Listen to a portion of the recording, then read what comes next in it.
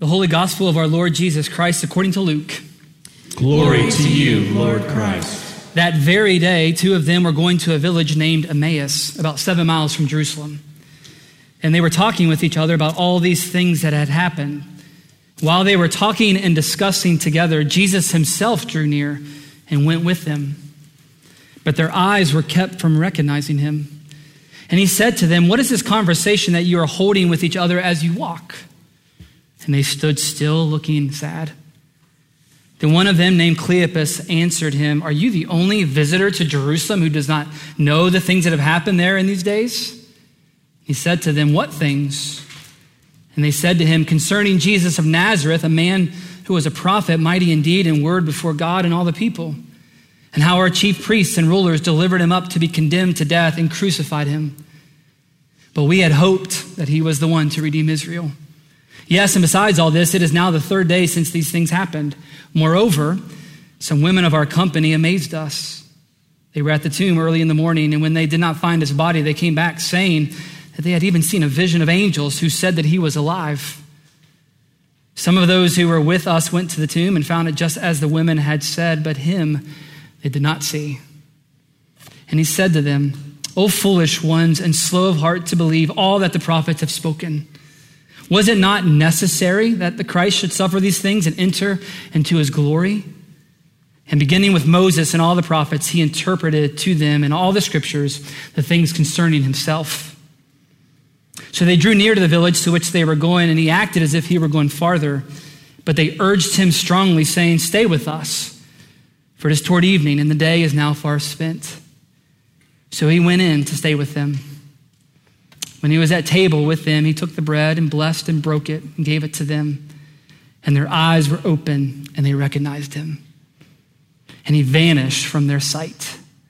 They said to each other, "Did not our hearts burn within us while he talked to us on the road, while he opened to us the scriptures?"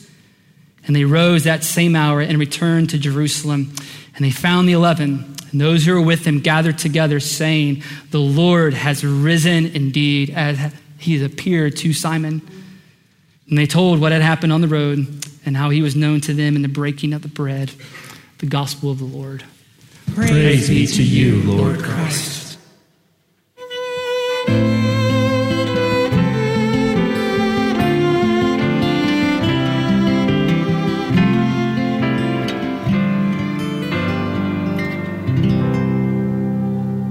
Good morning, everyone, and welcome, and thank you for being here with us. Let me pray for us as I begin.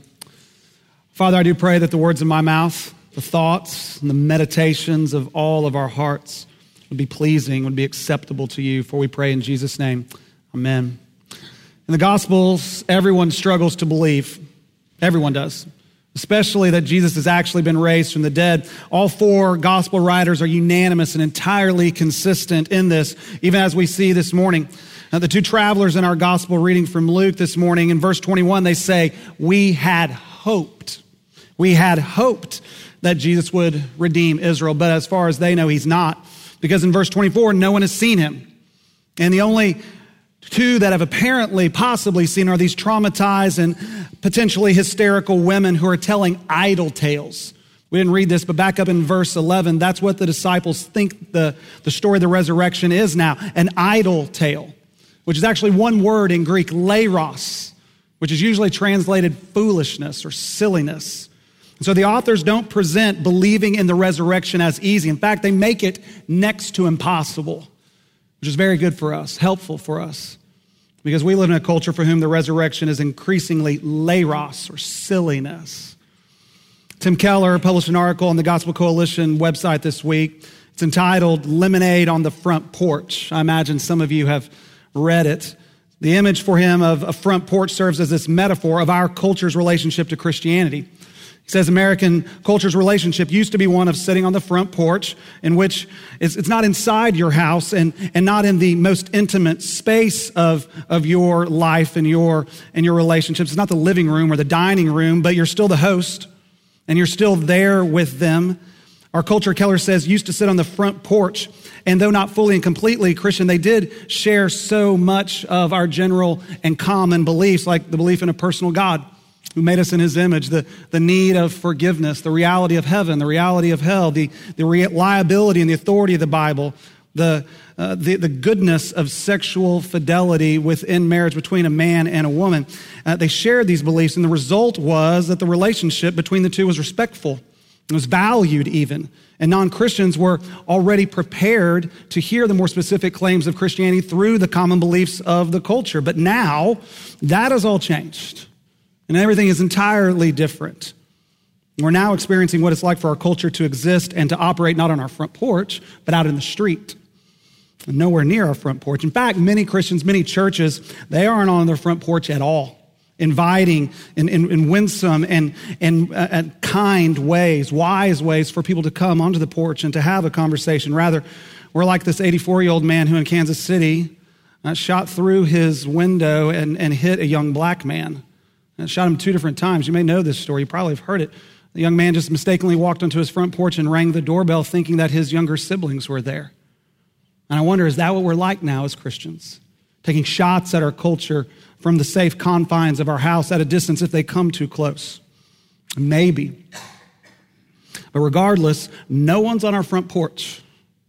And the gap between our beliefs and our claims about Jesus' resurrection and our culture's belief, they've grown and they've widened. And it's now next to impossible for them to believe what is central to our faith, what we say throughout Eastertide, which we'll say even right now. Christ is risen. Leiros. Silliness. And so what does faith require according to Luke chapter 24? 3 points this morning. First of all, an honest assessment. Recognition is arguably the main theme of this gospel passage here. In verse 16, the disciples can't recognize Jesus. But then at the end of the passage in verse 31, they do. They can recognize him. And his resurrection is no longer an idle tale, but is believed and is true. And all the action, all the engagement with Jesus comes in between these two uses of this one word. Raising the question, what do you think that our non-Christian neighbors think themselves about the resurrection? What do you think they think? The answer is probably nothing. They probably don't think about it at all. But if pressed about what they really think, it would probably be something like a mixture of their Religion 101 class, their freshman year in college, and their Philosophy 101 class, and then some combination also of the Da Vinci Code, that remarkable work of literature and cinema. But that's probably something along those lines. He's a moral teacher, a great man, like Gandhi or like Martin Luther King Jr., both who cared especially for the poor and the marginalized, and like both of those men were killed because he disrupted the status quo and offended those in power. A great man, but nothing more. And as the years went on, what happened was after his death, his followers began to develop higher and higher views of him. So eventually, these legends and these miraculous stories got written down, collected, and became the New Testament. In other words, the New Testament, and what we find there, it's not the historical, quote unquote, Jesus, but the religious Jesus, whom the disciples invented and developed. Peter, the Apostle Paul, and others, they're the ones that created the divine resurrected Jesus that we'll read of here. So it's probably something like that, if really pressed.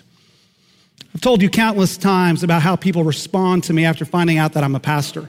It's always a combination of several things that results. One, they always immediately apologize for the cuss word that they just said. But then, secondly, they also tell me about some distant relative who's in the ministry somewhere and ask me if I know them. Like their uncle who's a Lutheran pastor in Minnesota. I don't know, I'm sorry. Or they immediately confess all their most egregious sins, regardless of where we are, at a party or in public. And then, more recently, the first thing they ask me is my opinion on LGBTQ plus issues. That's what they're most concerned about. Or, number 5, they will say something about how fulfilling it must be to teach about a symbol of love and of forgiveness that can do good in this world. Now, they don't oftentimes use the word symbol, but that's the idea behind what they're saying. That Jesus is a symbol. He's an idea. He's a memory and this moral example. He's not alive. He's not present or active in this world or even in their lives, especially not drawing near to them or even possible to do that as we read of here. Several years ago during COVID, Andrea Botticelli sang on Easter Day. Do you remember that? He sang at the Duomo of Milan, beautiful, sang in Italian and English, all these various Christian hymns, Ave Maria and Amazing Grace, and it was amazing. It was beautiful. Do you know what he said beforehand? He said, I believe in the power of praying together. I believe in the Christian Easter, the universal symbol of rebirth that everyone needs right now. Do you hear it? What he believes about the resurrection? It's a symbol, a universal symbol. And so it didn't happen in human history. It resides in the minds of people, in the hearts of people as an idea or a sentiment, something that can give people strength in dark times and dark moments, much like this passage that we read of here, but not real, not historically true. It's beautiful, it's inspirational, but not true. A beautiful lie, an inspirational lie even, but just a myth and a legend like all religions. Meaning, and I oftentimes say, and good for you. Good for you when they find I'm a pastor. You know what they mean? They mean good for you that means something to you and to those people who listen to you. It's not good for me, but good for you. My question to them often, if I'm bold enough in that moment, is what you believe about the resurrection truly a historically viable and alternative explanation? That's not my phrase. It's N.T. Wright from his book, The Resurrection of God. But can Jesus simply being a symbol or a sentiment actually account for Christianity exploding as it did in the ancient world and lasting for 2,000 years and all of its original followers being willing to die for their faith? Can that really account for what has happened in history? Do people die for a symbol or a sentiment? Because faith requires an honest assessment about your life, about what you think. An honest assessment about everyone after the resurrection. And everyone in the scripture is exactly where most of the people in our culture currently are. We didn't invent skepticism in the 20th century. Faith was just as impossible for them then as it is for us now. So what happened to them? What changed them? Point 2, an undeniable loss. What is the greatest loss you've ever experienced in life? It's the greatest loss. And what did you do then, or are you turning to even now in order to cope with that loss? And I ask that because this would have been these two travelers' greatest loss. We don't know too much about them. We know one of them is named Cleopas in verse 18. It's a man's name, so one is a man. Maybe the other is a friend. Maybe it's his wife. We don't know. We do know that they're poor because they're walking. Wealthy people rode animals. And they're walking, so they're poor. We also know that they're not a part of the original 12 disciples, or 11 now after Judas's suicide, because that's who they go and tell in verse 33. So they're not leaders. They're not important. They're not the people who are leading the Jesus movement. They're just ordinary, unnamed, average, run-of-the-mill followers of Jesus, or people who used to be followers of Jesus, dealing with the greatest loss of their life. And it would have been the greatest loss, because think about how their life had changed in the last week. Verse 13 tells us that it was that very day, meaning the day of the resurrection.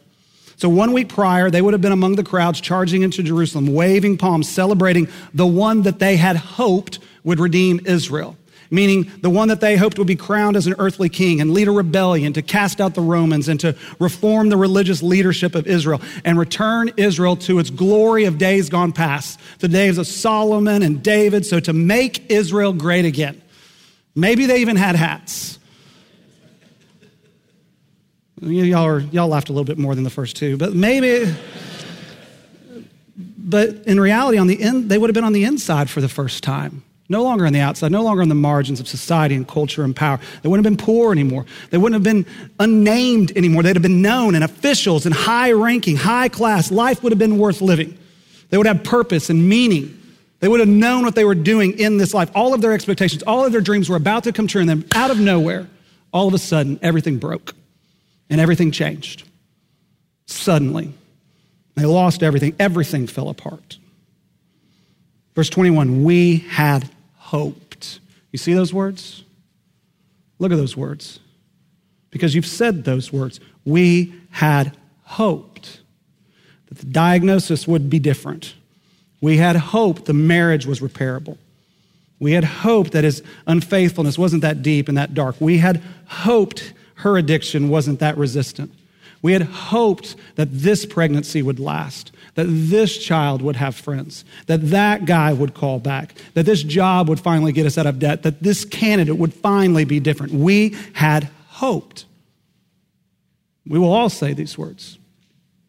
Some of the saddest words in all the scriptures.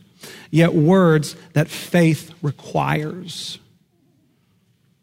The New York Times ran an article this past week about Japan's declining birth rate and the impact that it's having on the country as a whole, but particularly on the rural areas, because all the young people have moved away from the rural towns and small villages to the cities. And so there's not only no young people, there's no children in the villages. Playgrounds are empty and schools have closed. And one village in particular named Nagaro in southern Japan, in that village, only the elderly remain. So there's no playfulness, no joyfulness, no vibrancy that children so often bring. And so one woman there decided to change that and began to make life-size dolls of children and to place them all around the village, especially on the playgrounds and in the school. Her name's Miss Ayano. She and her friends made 350 dolls. And now the dolls outnumber the residents 10-1. And they've moved on to making adult dolls. And as the article says, I'm not making this up, staging the dolls in various scenes, evoking the real people who once populated the villages. So a construction worker smoking a cigarette, a man pulling his son in a wagon, someone waiting at the bus stop. This is Nagaro, Japan. Any of y'all want to go and visit? I don't want to go and visit. That sounds so creepy, like a horror film or something like that. So weird and creepy and so strange, so sad. But we all, any of us, all people do the strangest things when faced with dealing with the loss of hope. So what are you doing? What do you do and turn to in the face of the loss of hope? For momentary comfort, for temporary distraction. According to Luke 24, faith in Christ after the resurrection requires loss like this. It's loss like this and words that describe that type of loss that Jesus begins his public ministry. I tell you this often because it's so important. The first words out of Jesus' mouth publicly are, "Blessed are the poor in spirit." Blessed are those who are so crushed by the world that their only recourse is to look up beyond this world for the help and comfort that they now need in their life. But he goes on, "Blessed are those who mourn, for they shall be comforted." And comforted when? After they've been crushed, and after the mourning has set in, after their spiritual, emotional, and mental impoverishment. And so look at your life. Think back upon your life. When has your faith been the strongest if you are a Christian? And when have you been laser focused upon seeking the things of God? When did you open the scriptures and read them like your life depended upon it? When did you not dare miss worship? When did you seek the counsel and the encouragement of other people and lay your life honestly and openly before them for their help? When did you do this? I can tell you when you did this. When you walked a road like this. Because so often faith requires loss like this to open us up to God and to open us and wake us up to the reality of the world actually is, which is a 7-mile journey of confusion and doubt and hope and hurt without hope. Because often we won't stop lifting up our hearts to the things of this world until the things of this world are gone in some degree, forsaken by us or forfeited by us or taken by others. Just a few chapters earlier in Luke 17, Jesus says, "Whoever seeks to preserve his life in this world through the things of this world, who seeks to keep his life, preserve it, will lose it," just like these two. "But whoever loses his life in this world will keep it." So have you lost what you thought was your life? If you have, good. Because it's a sign that God is at work, that he is drawing near, because in the midst of our greatest losses where Jesus most evidently and most often draws closest to us. So point 3, a divine passive. The tense of the verbs in this passage change abruptly. Now that may sound really nerdy and really unimportant to you, but I promise it's not. It may be a little bit nerdy, but it's definitely not unimportant. It is very important. It's at the heart of our passage. Notice in verse 13 that 2 travelers were going. So past progressive tense, which is an action that took place in the past over time but is ended. The travelers are the subject of the action there. Then in verse 14, they were talking. Again, past progressive. Same thing in verse 15, the beginning, but at the end of verse 15, Jesus drew near. And then in verse 16, we read, their eyes were kept from recognizing him. Were kept, passive voice, passive tense. Their eyes were kept by whom? By Jesus who had drawn near. And this is the literary device throughout the book of Luke and really all the Gospels. And it's called a divine passive. It's when something is stated in the passive voice, meaning something or someone is acting upon something or someone else, but the one doing the action isn't named. It's a way that biblical authors all throughout the entire Bible, Old Testament and New Testament, speak about God who is the one performing the action, but don't use his name. And it's everywhere in Jesus' ministry. It's all throughout all the stories of him. And I've actually already mentioned one. Blessed are those who mourn, for they shall be comforted. Passive voice, passive tense. Comforted by whom? By God, who's not mentioned. Also in Luke chapter 13, there's this woman who is healed of a disabling spirit. She's bent over and has been bent over for 18 years so that all that she can look at is the ground beneath her. She can only look at the earth and the dirt and not lift up her eyes to anything beyond this world. And Jesus comes to her and says, woman, you are freed from your disability. You are freed. Passive voice, passive tense. Are freed by whom? By God. Anytime we read this divine passive, it's always an all caps indication that God has drawn near and is at work. And it always emphasizes this, that whatever it is that is happening, whatever the action is, whatever God is doing, it's something that we can't do. It's something we cannot do. Just like Jesus says here in the verse 31, he opens the scripture, he breaks the bread before them, and their eyes were open to seeing him, to seeing God in the flesh, God who died for them, God who was raised for them. Open their eyes for them to see him by faith, who he is and all that he has done, that he is near to them. They didn't know him before. He works, he acts upon their life, and then they see him there, present, changing every part of their life. And think about these disciples. They had been with Jesus possibly for years. They had heard him teach. They had seen his miracles. They had listened to his predictions about going to the cross. They were probably there when he died. They maybe even felt the earth shake as he gasped his last breath. They heard those women who came in and talked about his resurrection, thought it was an idle tale. So they couldn't figure it out. They couldn't put two and two together. They couldn't understand, and we can't. We can't believe in Jesus. We can't see him or receive his loving rule in our lives, not left to ourselves. It's what Jesus says when he says flesh and blood can't inherit the kingdom of God. Our human minds and our human hearts, apart from the grace of God, can't figure God out, can't understand the gospel. Beyond an honest assessment alone, it won't do it. Grievous loss won't do it. It'll just make you bitter. God has to intervene and to make us see spiritually. We can't straighten out our souls. And we can't convince our minds that the gospel is true. Jesus must, and he does. He does. He doesn't do it with everyone. He only did it with these two here in this passage. He doesn't do it with everyone in our world. And why, I don't know. But I do know that he has revealed himself to you, even this morning, to us. Because he's doing here, and he's done here exactly what he does in this passage. Here he breaks open the scriptures. And then he breaks open the bread, which is also his body, that our hearts might be broken open, because he is the broken open one, the one who was broken open on the cross, that the very life of God might be poured into our very hearts and our lives. He breaks open everything that we might believe. And so do you believe? Do you recognize him? Most of you don't know the name Wade Gillum. His ashes are in our columbarium, though, and he became a church member here at All Saints a week or so before he died, 7 years ago now. And Wade grew up in the church, but like many, he was able to recognize Jesus less and less over the years.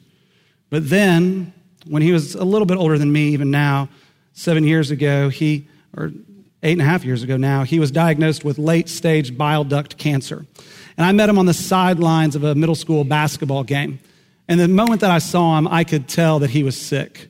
But we didn't share our secrets there on the sidelines. He didn't tell me that he had cancer. I didn't tell him I was a pastor. And we talked and we connected, but we kept our secrets. And then our oldest son, Jake, who was playing, went with his son to their house after the game. And it was Saturday night, and Alyssa went over to pick up Jake later in the evening, and she was gone for hours.